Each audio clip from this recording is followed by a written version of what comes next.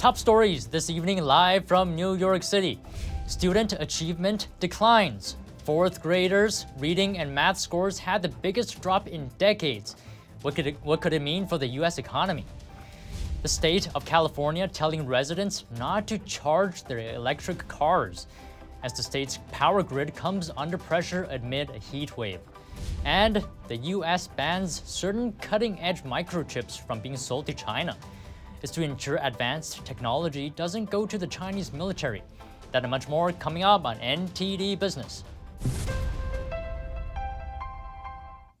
Great to have you with us. Don Ma here for NTD Business. The lengthy battle over former President Trump's financial records is finally over.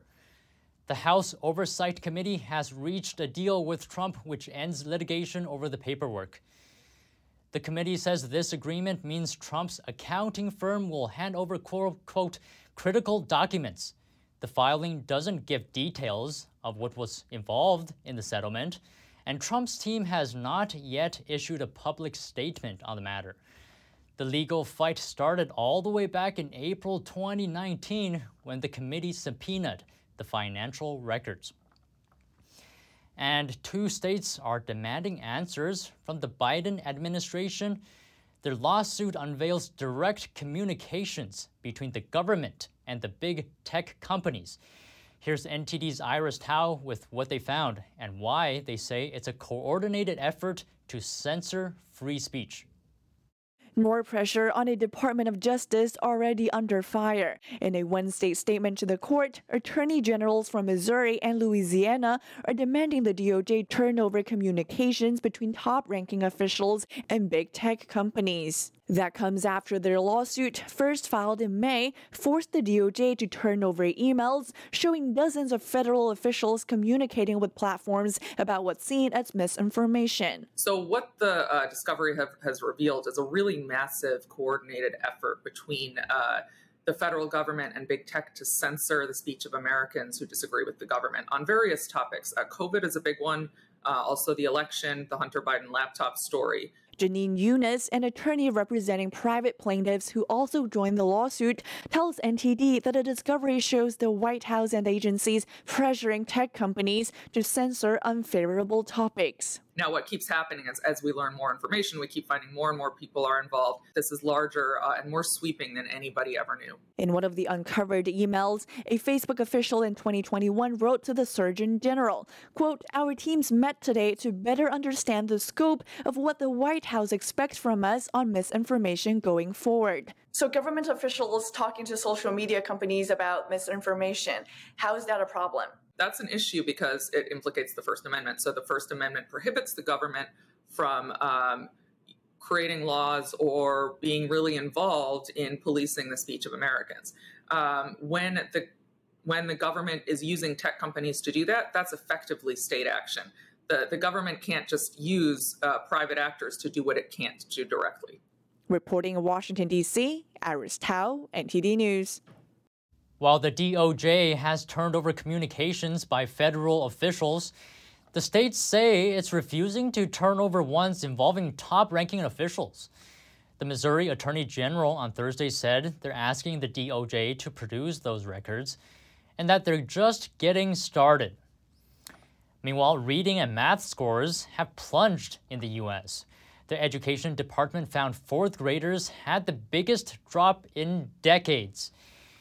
The department took its first look since the lockdowns. NTD's Colin Fredrickson has more. Fourth grade reading and math scores plunged during the pandemic. Reading scores had their biggest drop since 1990. Mathematics had its first ever drop. Whenever you start a new initiative, there's something called the implementation dip. Donna Marie Kozine is the CEO of Consult DMC, an educational consultancy, as well as the author of So You Want to Be a Superintendent. Kozine believes scores will go back up as kids physically return to classrooms. The face-to-face time that children get in school is critical. Teachers, especially in elementary school, are able to pull students in small groups where they can really drill down and focus on the specific areas of need. Experts say this poor performance will affect more than the kids themselves. Aggregate test score performance is related to economic activity over the long run.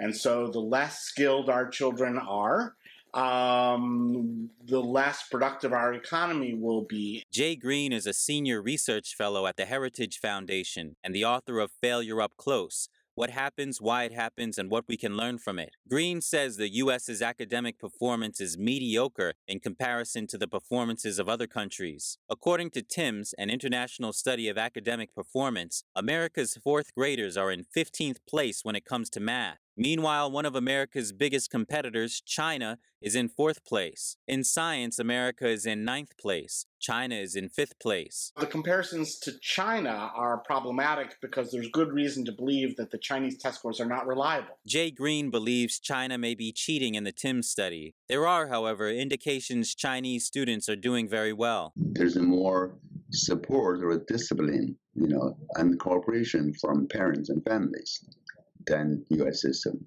But, they're not good at, inciting or encouraging creativity and free expressions. Frank Tian Xie is a business professor at the University of South Carolina, Aiken. Xie says Asian culture prioritizes education more so than Western culture does. Colin Fredrickson, NTD News. And the governor of California declares a state of emergency. It's over issues with their electrical grid. Comes after shortly state regulators mandate purchases of electric vehicles. NTD's Sean Marshall looks into the matter. California's electrical grid operator issued an emergency alert, warning that citizens might be asked not to charge electrical vehicles in the coming days to avoid blackouts amid a regional heat wave. This comes less than a week after state regulators voted to phase out new gas-powered vehicles in favor of electric cars by 2035. Brett Bennett, a director at the Texas Public Policy Foundation, says it's remarkable because energy demands have actually decreased in California. And it's because of the economics of their subsidization of solar, particularly solar. They don't have much wind in California, and how that's affecting the rest of not only their electric market, but also the surrounding electric markets throughout the American West. That solar is making it harder for natural gas and coal power plants to stay online. Also on Wednesday, California Governor Gavin Newsom declared a state of emergency with an executive order to procure additional short-term energy supplies. It also encourages businesses and industry to restrict energy use. I asked Bennett if more solar and battery storage could help the issue. We're 1,000 times short of the scale needed to do that, and that's not going to happen in the next 10 years. So we'll increase the battery capacity in California a little bit over that time, but not 1,000 times. And so what's going to happen is you're going to have more natural gas and probably more they need to maintain their existing nuclear plant, Diablo Canyon, absolutely. Did Elon Musk's Tesla company foresee this problem? In 2015, they introduced the Tesla Powerwall. But currently, these aren't exactly options that the entire state or society can turn to in a short time period. Sean Marshall, NTD News. Stocks closed mixed today. The Dow added 146 points, or 0.5%. S&P rose 12 points, or 0.3%. NASDAQ lost 31 points, or 0.3%. And the chairman of Russian oil giant Lukoil has died. His name was Ravil Maganov. But curiously, there's no consensus on the cause of death. A Russian news agency says he fell out of a hospital window plummeting 6 floors, but Lukoil said he died following a severe illness with no mention of any hospital window. The circumstances of his death still remain unclear. A number of high-profile Russian businessmen have been dying under mysterious circumstances.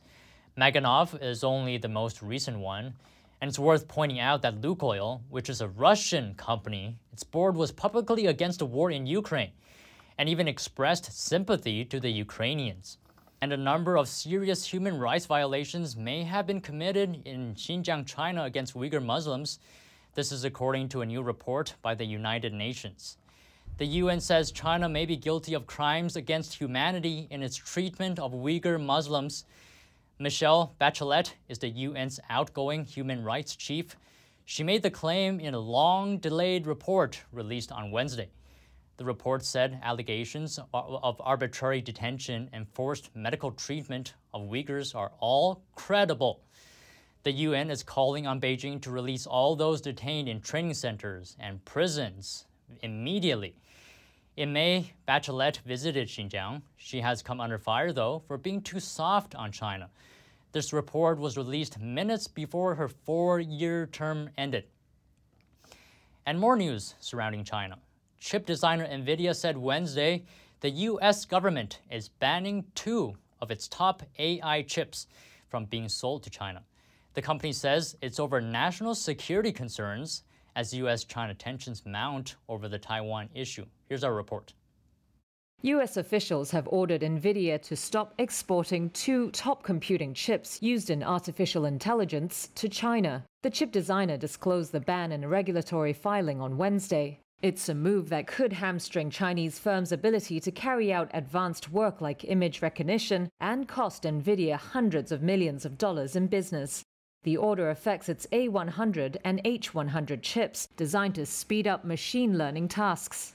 NVIDIA CEO Jensen Huang, a Taiwanese American, had just unveiled the H100 as the firm's new flagship chip this spring. Now the company says the ban could interfere with the completion of its development. According to NVIDIA, U.S. officials said the new rule, quote, will address the risk that the covered products may be used in or diverted to a military end use or military end user in China.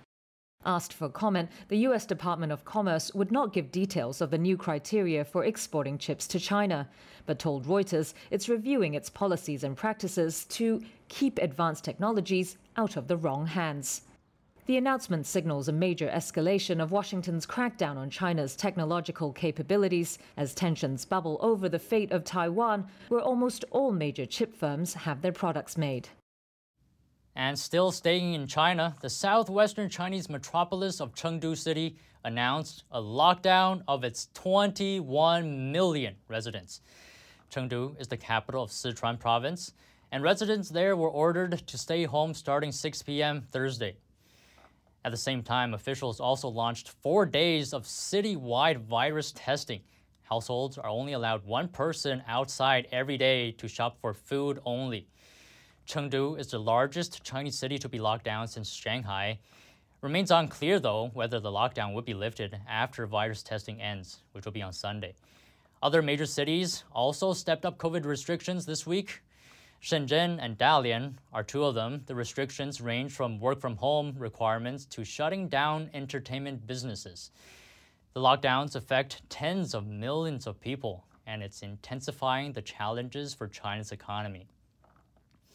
And it looks like supply chain disruptions caused by the pandemic and also lockdowns in China haven't gotten much better. We talked to a business to find out just how serious the situation is. Here's Romy Taromina, the CEO of Sai Health Solutions. Romy, thanks for coming on today. So, as I know, China announced a new round of partial lockdowns in Chengdu City, Sichuan province. Now, I understand you have production in China. So tell me, what challenges are you facing right now? We are actually facing a lot. I have been running Sai Health Solutions, the maker of Sai-Bands, for more than 16 years. And the challenges now are very different than what we've experienced in years past. Supply chain issues are just insurmountable sometimes. So it might be things like sourcing materials, even if they're coming from the United States. We have to allow more time for importing. And then the whole timeline of manufacturing. So with lockdowns, with weather, inclement weather, things like typhoons in China, things like cash flow issues where the amount of time to source, produce, manufacture, ship, getting things booked on an airplane or on a port takes months and months and months. And so I may be floating cash for 6 months. I mean, it is an endless amount of issues, and you just have to keep plugging away and plugging away. I know you have production in China. What's happening? Are your products getting made? Are your products not being shipped here? Tell me, just elaborate on what's happening to your production line. Oh yeah, they're being made and they're being manufactured by a reputable manufacturer. We have a manufacturing rep also helping to streamline processes and make things even more efficient. But there are systemic problems, union strikes, things that are outside of our control, and freight situations that are well beyond our control. Are you the only company that's facing this? Is this a widespread problem? Of course not. Oh no, this is for everybody. And this is why you walk the store shelves and you see the bread aisle half empty, or you see the meat aisle half empty. Beauty products everywhere. It's in every single store, no matter where you go. The ability to get products, I mean, we're all facing it, right? You're paying more money to get what you want, if you want it badly enough, and or you don't get it at all, or you decide to wait. When you're not getting your products, what are you telling your customers? Well, we are doing our best to provide it, and if that color is not available, then here's the colors that are available. Here's where we will have product on the colors that are currently out of stock, and this is when you can expect it. And then you deliver on that promise. You just don't make promises you can't keep. I think customers appreciate the honesty, and they just want to know when they can get what they want. And is this impacting your cash flow, and by how much? Of course it is. Absolutely. Yes, absolutely. I mean, you look at the timeline from sourcing materials to actually getting paid by your customers. By the time you source them, you have them shipped over to your manufacturer, you factor in the time to manufacture it, and then you factor in the time to import it, whether it's on a plane or on a boat, and then you've got to get it over to your warehouse, and then the warehouse has to get it to your retailers. So it can be 6+ months, and then you've got to factor in what the U.S. retailers may be paying, what their terms are with you as a company, and that can be 30, 60, 90-day terms. I mean, we are talking 6 to 9 months before I am paid a dime or a penny on my product. And so it's significantly impacting businesses, and no wonder they're going out of business, left and right. It's really, really difficult on small businesses. Again, that was Romy Taormina, CEO and founder of Psy Health Solutions. And still to come, don't go away, Twitter testing a long-awaited edit button, coming to Twitter Blue subscribers later this month. And a Tennessee company launches the fastest internet service in the country, but it doesn't come cheap. Then more coming up on NTD Business.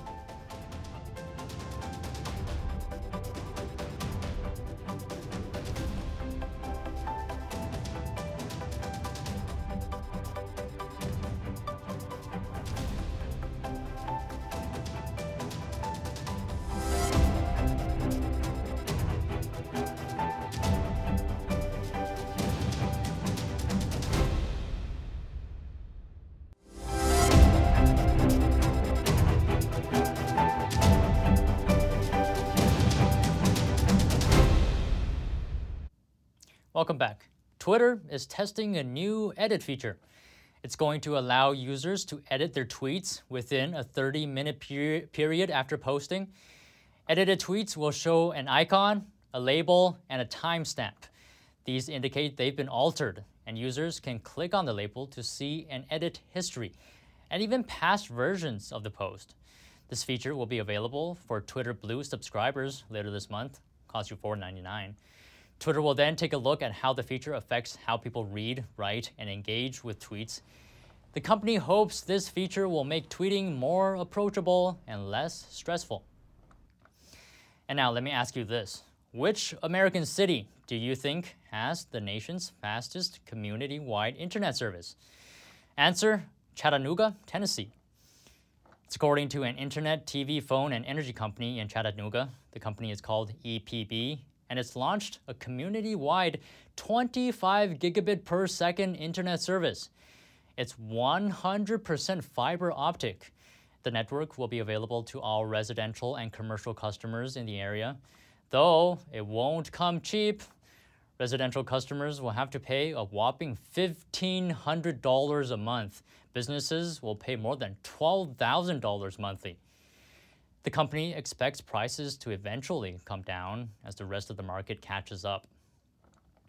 And traveling on cruise ships might be just a little more luxurious.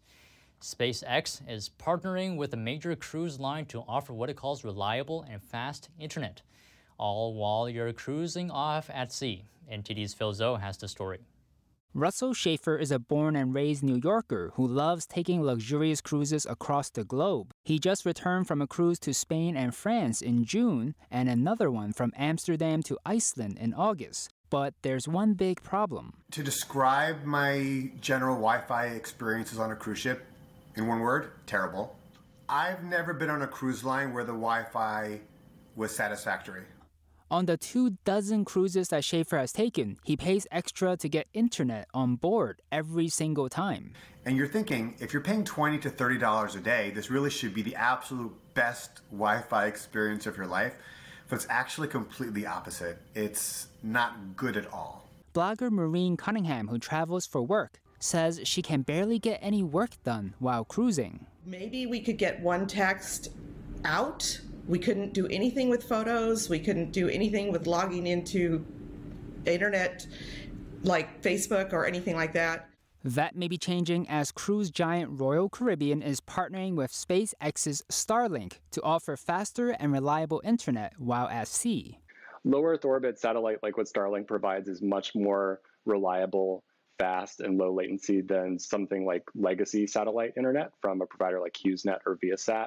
Jamison Zimmer is an authority in the internet space as managing director of the Fair Internet Report. He says Starlink internet is smart to enter the cruise line industry. Because they have, hundreds, thousands of satellites orbiting close to the Earth rather than one satellite orbiting very, very far from the Earth. They have the ability to iteratively launch new satellites all the time and improve the hardware all the time.